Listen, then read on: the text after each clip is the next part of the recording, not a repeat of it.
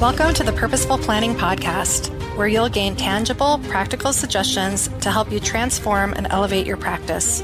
Our content is for both seasoned professionals working with complex family systems and those just entering the field. These podcasts will also be valuable for family leaders who are dedicated to helping individual family members find their pathway to flourishing lives and strengthening the relational fabric of the family. Welcome and thank you for joining us. And now your host. Welcome to the Purposeful Planning Podcast. My name is Melissa Mitchell-Glitch, and I serve as PPI's Dean of Individual Development. I focus on helping families develop the skills necessary to navigate decisions, transition, and conflict related to family business and family wealth. I'm delighted to have today as our guest my friend and colleague, Dr. Richard Orlando, who is going to talk with us about what does love have to do with serving clients. Richard, welcome. Melissa, thank you for having me and looking forward to this opportunity to talk with you and share with the PPI community and beyond. Fantastic. Richard, give us just a little bit of your bio before we jump into the conversation. Probably most relevant to our topic of what does it mean to love your clients, or what does it have to do with loving clients? I'd summarize it by sharing that I've spent almost 2 decades serving, coaching, training, and consulting to advisors of all shapes and sizes across the industry, as well as almost that amount of time serving their clients and families, like you described, family businesses and families of wealth. So although I'm always learning, I think there's an appreciation for that relationship that the advisor and families have with one another. And the focus, as we're going to discuss, is what's love have to do with that relationship. And I think the background has given me some insights that hopefully will be beneficial to those who listen to this. Fantastic. Well, Richard, let's start with the obvious question first. What does love have to do with serving clients? I always laugh when I listen to that idea that I even titled a book over called "Love Your Clients." I think what really was the genesis of this idea was the journey I've been on in my professional journey of serving advisors over the years. I look back and I remember when I first started in the financial service industry, which was now in the late 80s, the advisors were referred to as account executives, and then they evolved to brokers, and then they evolved to advisors, and then trusted advisors, and eventually teams of advisors. And why that might be relevant is because along the way, advisors, whatever they were called, would, I think, overall wake up every day and say, how do I add more value to the clients I am serving? Those titles I referred to, from account executive to trusted advisor and team advisor, still primarily had the value proposition of serving the decision maker or decision makers.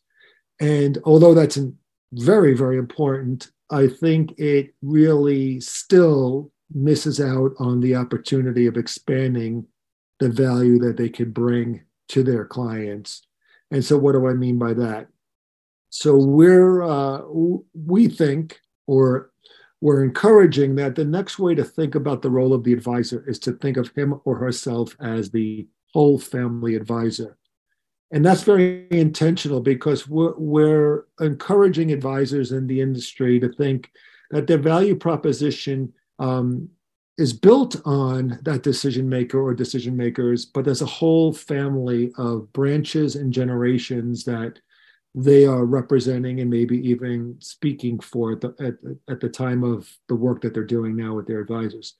So when I think of love, and I think of the clients that we've been serving, as you do too, Melissa, over the almost 2 decades now, what do our clients, what do the parents, what do the wealth holders care about most? What do they love most?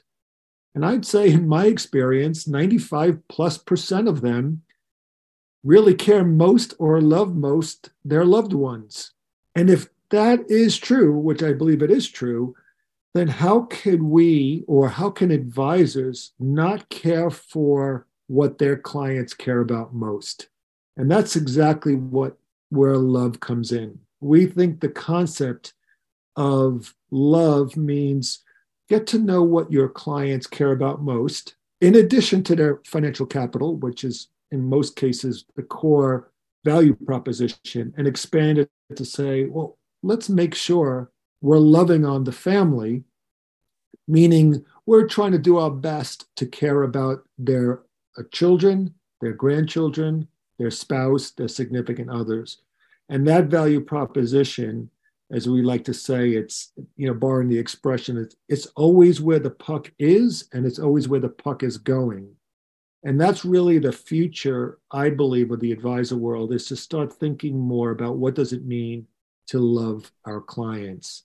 And one of the mindset shifts, I think, begins with moving from seeing the client as the person that they're interacting with most frequently, as important as that relationship is, to seeing the client as the whole family. And that doesn't mean that tomorrow they're going to be able to go out and have a golf outing with the daughter or son-in-law. But it does mean that there is an intentional pursuit of adding value to the whole family. So that's what love has to do with serving clients. Okay. So Richard, take that to the next step. What difference will that make that makes that shift of approach and mindset so important? Yeah, it's really so important to both the advisor and the client that they're serving, and vice versa, the client and their relationship with the advisor world. Because, as you know, Melissa, from your work too, when we're serving the families, not only is it very important, there's obviously every family has their own set of priorities, but we know at least two of them are to continue to protect and grow their financial capital and to help their family grow. And that usually means the next generation, and in some cases, their significant other or spouse. So I don't think most families think that their advisor or their advisor firm or their family office, beyond maybe financially educating their next generation, could or should, or even is thinking about doing more about getting to know their family. And so, we all know the statistics that when wealth is transferring through the families, most of the time it's quite a bumpy ride for families, and too often not successfully accomplished in the way the family wants. So on the family side, could you imagine advisors who not only know how and have an expertise to move the financial capital through the generations, but how about providing a little wisdom, guidance, and facilitation, and helping the families prepare the family for their assets, as we like to say, and therefore be more successful in accomplishing what they want with both their values and their valuables. On the advisor side, advisors, in most cases are not doing this work for not-for-profit service. They are in building businesses, and in some cases, very, very successful businesses. So it's important on the advisor side that they're continuing to attract clients and retain clients. And so for them, it serves a retention strategy and a business development or acquisition strategy when they start broadening their mindset and skill set to think as a whole family advisor and love on their clients. Richard, I'd love for you to really tell us a story, an example of an advisor that you've seen who you've seen do this well, to love their clients, and just kind of paint that picture for us of the impact that it had, again, both for the advisor and the family. Yeah, a couple come to mind. There's an advisor firm that's in the Midwest that we have served and known for many, many years. And this is now a handful of years back. And I remember the advisors I'm kind of paraphrasing what we learned through them. And this is a firm that is much more, and advisors who are much more in the whole family advisor approach, philosophy, than not. But they're still learning and navigating what that means for them. But anyway, this was a number of years ago, and I remember them saying that one of the families, or I don't think they used the word family, I think one of the clients that they brought on was a family that, quote, was below their minimum, but they knew this client had assets away. So they decided as a team of advisors to serve this client, but not only serve, in this case, the matriarch and the patriarch, but to serve the next generation. And they were hoping that in doing that, not only were they trying to do the right thing, but they were hoping to win the assets that were away. So it went on for a year or two. And sadly and shockingly, while serving two generations, particularly, I think in this case, it was the son and the daughter in the next generation that was part of the overall engagement. The dad did pass away suddenly and unexpectedly. And that alone is obviously very important and sad for the family. But the point of the story was what happened after was, in fact, the son and the daughter, I don't remember the details, inherited a significant amount of assets, quote, the assets that were away. And they proactively shared with this advisor team that they decided to keep those assets with this firm, with this advisor team, because they felt, they didn't use this language, but in essence, they felt looked after, cared for, and I would add, even loved. So that was amazing that the advisors didn't know any of that was going to happen. They were hoping it would happen, but they didn't think it was going to happen in that way. So I think that idea that they were serving the whole family and loving on what their parents loved most helped secure and ultimately keep the assets that were inherited. I got one more story, because this was an advisor that was not someone that we were consulting to or working with. They were in our training, and we were going through the different concepts of whole family advising and the processes and the tools and all of that. And I remember he stood up when there was we were going back and forth on Q&A. And he stood up, and it was probably a group of roughly, call it 30 or 40 advisors in the room. And he shared this, and it literally was like a drop the mic for everybody. It just caught everybody in a beautiful way off guard. He said that recently he lost a long-time client. In this case, it was the patriarch of the family, but he had a relationship with both the matriarch and the patriarch. And he said, so that was fairly recent to the training that we were in. And he said that in his recent one-on-one with the matriarch said this to him. She says, "I'm very grateful for my husband for lots of reasons, but two in particular, that he left me these resources and he brought you into my life." And everyone, there was nothing else to say. And I don't know what that advisor did, because I never worked with that advisor. But I think that is exactly what it means to love your clients. So, Richard, you're describing advisors who really see themselves in service to their clients and want to benefit their clients as a whole, even their families, not just their bank accounts. If someone's listening to this and they're saying, I'm inspired, I'd love to work more multi-generationally, I'd love to love my clients and help them, see the resources, including the financial resources, but not only the financial resources, as tools to help foster and support what they love and care for most, how might an advisor even begin that process? That's important. And this is where we want to help advisors, and anyone for that matter serving families, practically do something about this. One place to start is to if I'm the advisor or I'm part of an advisor team at a firm, first place to start is to understand how many Rising Gen members in your client base. Let's even just start with young adults and older. And I'm saying 18 to, it could be 50 years old. How many Rising Gen family members are in their client base? And in our experience, when we ask that question in our training programs, most overwhelmingly don't know what that number is. So the question is, begin to get to understand your client base from a next generation perspective. How many next gen adults are there? And then do we have any kind of relationship with them? Similarly, let's not bypass the spouse or the significant other or the partner.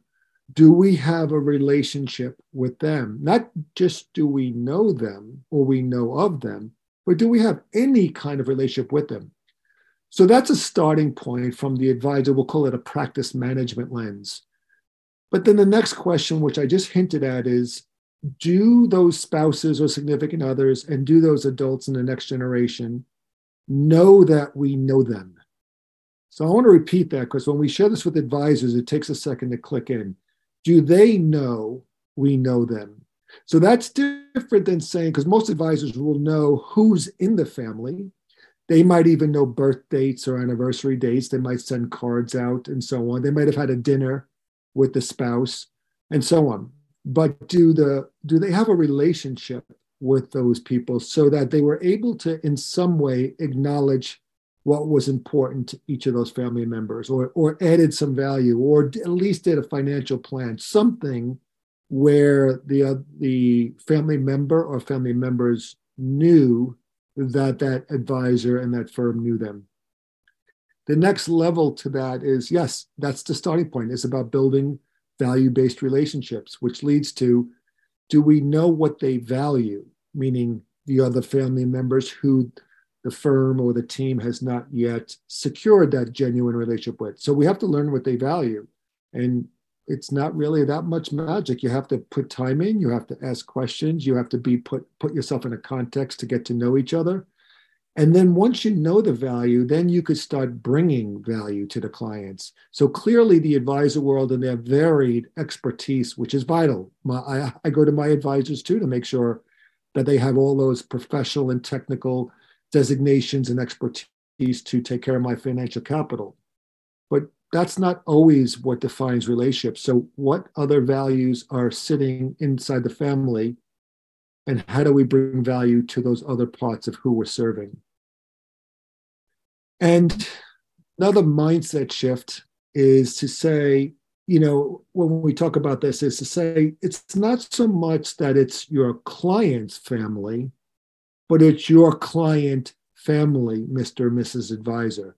And there's that shift again, that it's not overnight and it needs to be genuine, but those would be a few steps to take, ranging from, let's just understand what set of clients and their rising gen do we have relationships with, or the spouse.